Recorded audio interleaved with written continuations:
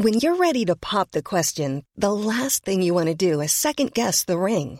At BlueNile.com, you can design a one-of-a-kind ring with the ease and convenience of shopping online. Choose your diamond and setting. When you find the one, you'll get it delivered right to your door. Go to BlueNile.com and use promo code LISTEN to get $50 off your purchase of $500 or more. That's code LISTEN at BlueNile.com for $50 off your purchase.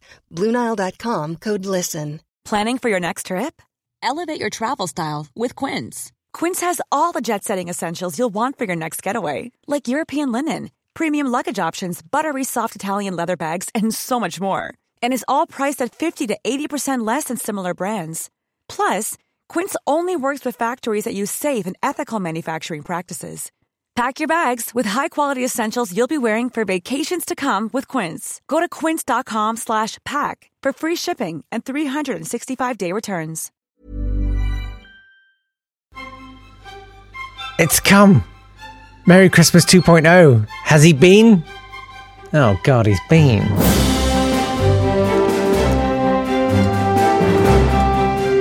Good morning. Merry Christmas. I mean, Merry Christmas to you.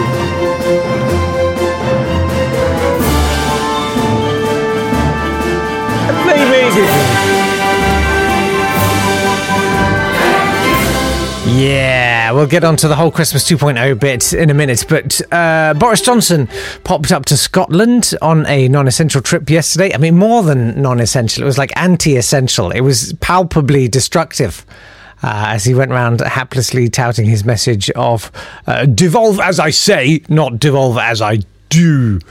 And just because he pulled the UK out of the EU, it doesn't mean Johnny Jocko should go thinking about independence, dear me, no. We're all tired of this, come on, referendum business. At what point are we going to revolt? This whole housebound kettling thing, surely it's only going to work for so long, and especially once we get access to Britain's brightest new news channel, GB News. I don't know if you've sort of seen the rumblings about this. This is definitely happening now, and I'm delighted to say that joining the team, it's Andrew Neil is sort of running it. But the latest hire is Dan Wootton, which is interesting and obviously quite a good indication of editorially what they're sort of thinking about. In terms of the channel, he's written some pretty strong stuff. He's not a fan of woke culture. And, of course, he's a stalwart of talk radio. That's the company that fired me with the boss, saying they were never going to let a lefty liberal like you on. People are sort of saying it's going to be the new Fox News, but it's hard to do that in this country because we have Ofcom for now. The chief executive said, we're committed to impartial journalism, which is probably more, I think it's more going to be balanced than impartial, kind of like LBC. So as long as you get someone on to say, no, it isn't, and then they can just shout it all down. Anyway, backers, the main backer is Discovery, which is sort of interesting. But a considerable donor, 10 million, I think he put in, is Paul Marshall, as a former hedge funder. He's very big on GameStop. No, I don't know.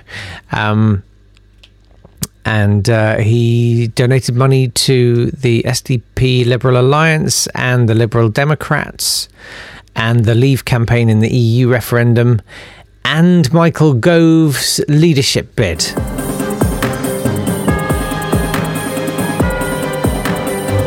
UK News Drive Time with Matt Bassett.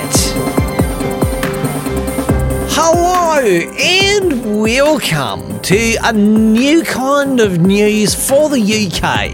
Now, back in the dark days, pre-Brexit, when the Eurocrats wouldn't let us eat bendy bananas, we wouldn't have been allowed to call this news. It would have to have been called a news-flavoured non-factual product, like that cheap chocolate flavour ice cream you shovel down your kids' throats. They don't know better, and neither do you. So what can you expect this news-flavoured channel to be like?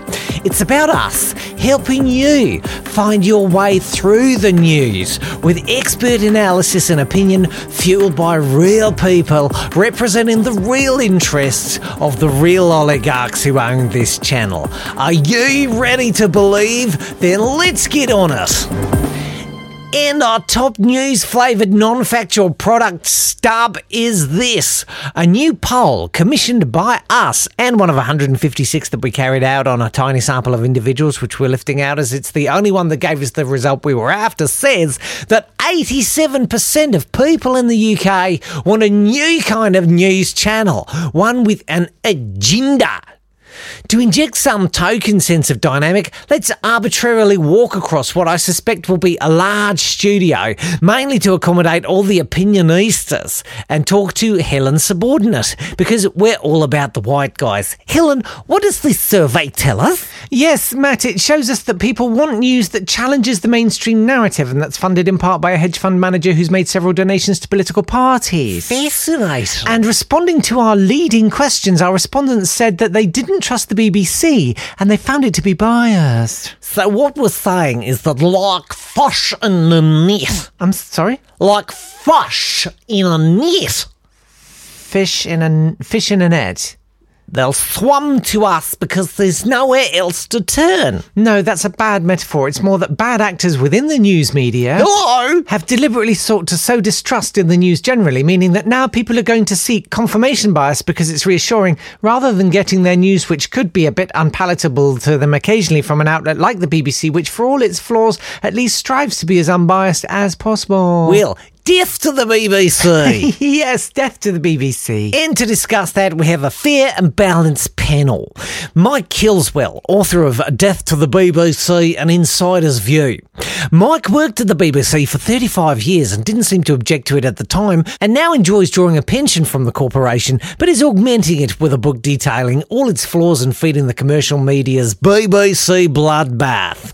Stephen Edgerton is a former white supremacist who learned over time that if you wear a suit and use a dog whistle, you can get on the telly, and Awas No Chance is a token one who doesn't stand a snowflake's chance in hell. Guys and lady, I cannot maintain this accent anymore. Let's opine. Thank you. Thank you very much. Alrighty. Oh, this music's got me so pumped. Thank you very much. Christmas wouldn't be Christmas without this. It's really, it really is. It's time for us to play Turn of Phrase. It's the game show where I literally cannot think with this music on. Oh dear God, that's better. Sorry about that. Yes, it's the totally fresh idea for a game show where we have a panel of 9 frames covering a picture, an image, and all you have to do is guess the famous, well-known turn of phrase that's depicted underneath. Mr. Crisps, of course, is the funny cartoon character who always appears in it, and it's Jem. The long-suffering listener who puts these pictures together. And Jem has sent a festive turn of phrase special. And he's really spoiled us because he's revealed 2 squares off the board to give everybody a bit of a fighting chance. So it's, he says, remember, it's a famous Christmas phrase. But let's reveal the squares now and see what we've got. And, okay, top left, it says Mr. Crisp. So I'm guessing it's Mr. Crisps. I can see a jiggling Santa hat moving backwards and forwards. And that's behind, middle right, definitely a reindeer a reindeer's head, proud antlers, and it looks like someone there is saying something way. But I don't know what. I don't know. What we're going to do, though, is reveal it tonight. I think during the watch along, we've got a special Christmas quiz with Julie at 8 o'clock tonight, and then at 9 o'clock, we're having a watch along. That's for Patreons. For as little as $2, you can join up and enjoy the fun. We've got lots of Christmassy surprises for you and some real horror. If you want to join in, it's patreon.com/nottodaypod. I would urge you to join now. Now's the time if you are going to do it. And Merry Christmas to you. Sadly, some things have run away with me this week. It's been a bit of an insane week. If I'd known, I think I would have scheduled Christmas for next week. But there it is. I would like to institute a rule that Christmas is whenever you get your first snowfall. So you always have a white Christmas. You know, you just have to sort of be on standby from, mid-December onwards. And, if there's no snow and you get to, I don't know, Easter, you have a really massive Easter one or something. I don't know. I haven't fully thought it through. But, like when it snowed at the weekend, I was like, oh, now we should have Christmas. Anyway, this Christmas, if you haven't been listening to all the other podcasts this week, we're doing Christmas 2.0, and I've taken the unilateral decision that what we're going to do is rerun Christmas 1983. I was 9. It was the best Christmas ever because the Flying Pickets were at number 1, and they were the best band and my favourite band, and I got a big track. And life was good. I got to play with cousin Davey for ages. We had a great time. And trying to find some sort of actual emotional depth to it, I was wondering, what if it actually was Christmas 1983 right now? What if you were the age you were then, or if it predates your existence? What if everything was new again and you were a child again? What if you hadn't set off down any of the paths that you've gone down now? What were the things that you daydreamed about that Christmas when you were 9 or 10 or 11 years old? What things made your heart kind of thumpity thump a little bit at the prospect of for your future? And when did you let that stop? Because here we are in this weird kind of desert island moment in our lives. And many of us have about as much governance of our own lives as we did when we were 10. We've also got the same kind of sense of imminent doom that we all had in the 80s. And we've probably got about the same amount of money, many of us. But, it didn't stop us. I'm not doing a whole kind of, we was poor, but we was happy. And in my days, we used to respect our elders. No, we didn't. I'm not saying that. But, we just sort of got on with things the way children do. If we wanted to write a book, we had a pen, particularly the champagne of pens of 1983, the B-roll handwriting pen. And if we wanted to do art, we drew it. And if we made up a play or we wrote a song, we'd just do it. And if we were lucky, someone had a tape recorder and they'd record it. And what we generated as children, as little children, was rubbish.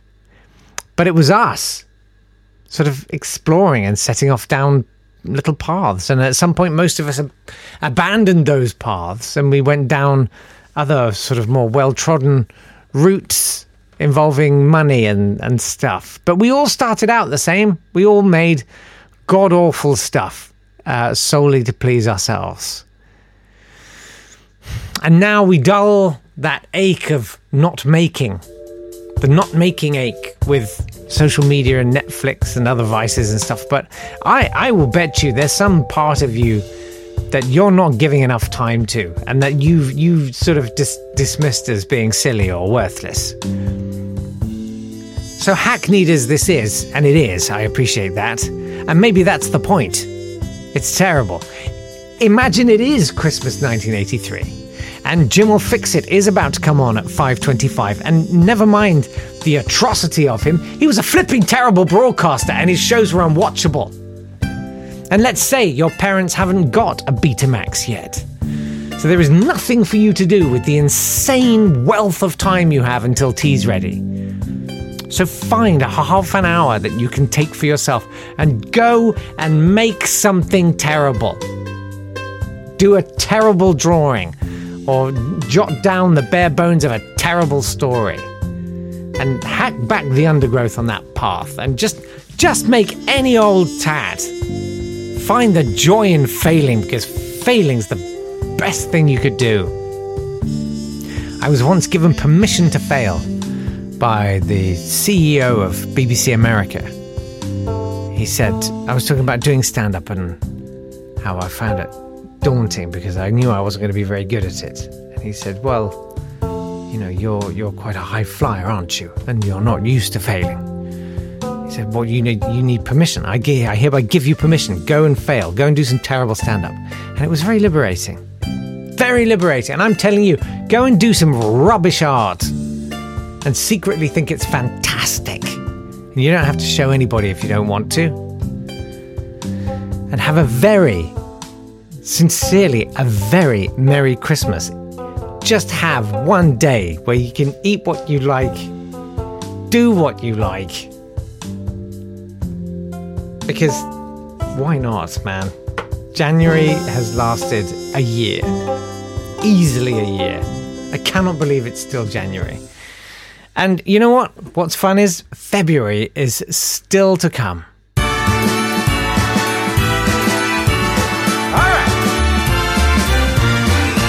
It's the worst possible time of the year. Thank you very much. The kid's nose is streaming and you feel like screaming and life is austere. It's the worst possible time of the year. Oh, shut up! It's a depressing time of the year. No road is complete without sprinklings of sleet. Live life in low gear. It's a depressing time of the year. You're supposed to be salady to cure the malady of the Yuletide gluttony.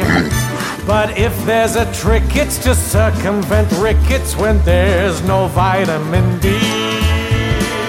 I can't see. Literally, it's the worst possible time of the year. No parties are thrown and no flowers have grown in this hemisphere. So it's the worst possible time. It should have been made a crime. It's the worst possible time of the year. Isn't February the best?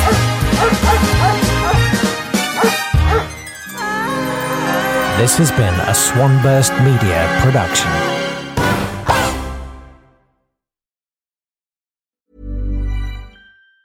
Normally, being a little extra can be a bit much. But when it comes to healthcare, it pays to be extra.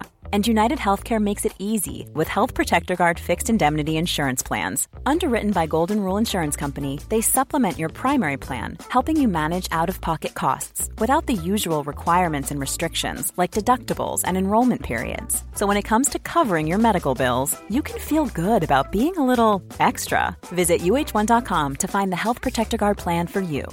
When you make decisions for your company, you look for the no-brainers. And if you have a lot of mailing to do, Stamps.com is the ultimate no-brainer. It streamlines your processes to make your business more efficient, which makes you less busy. Mail checks, invoices, legal documents, and everything you need to keep your business running with Stamps.com.